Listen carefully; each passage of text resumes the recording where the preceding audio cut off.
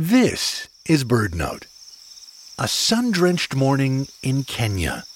A sharp chattering penetrates the quiet. It's the call of a greater honey guide.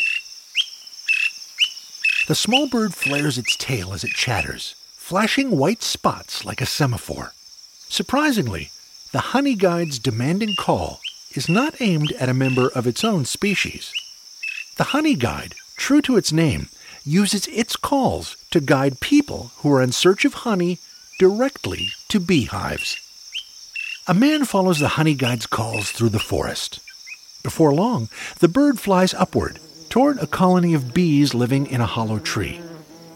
The man subdues the bees with smoke. Then, exposing the hive with an axe, he takes much of the honeycomb. The honey guide, a bird that knew where the hive was but couldn't get at the hive without human help, now moves in to feast on bee larvae and beeswax. But how does the honey guide know when humans wish to find honey?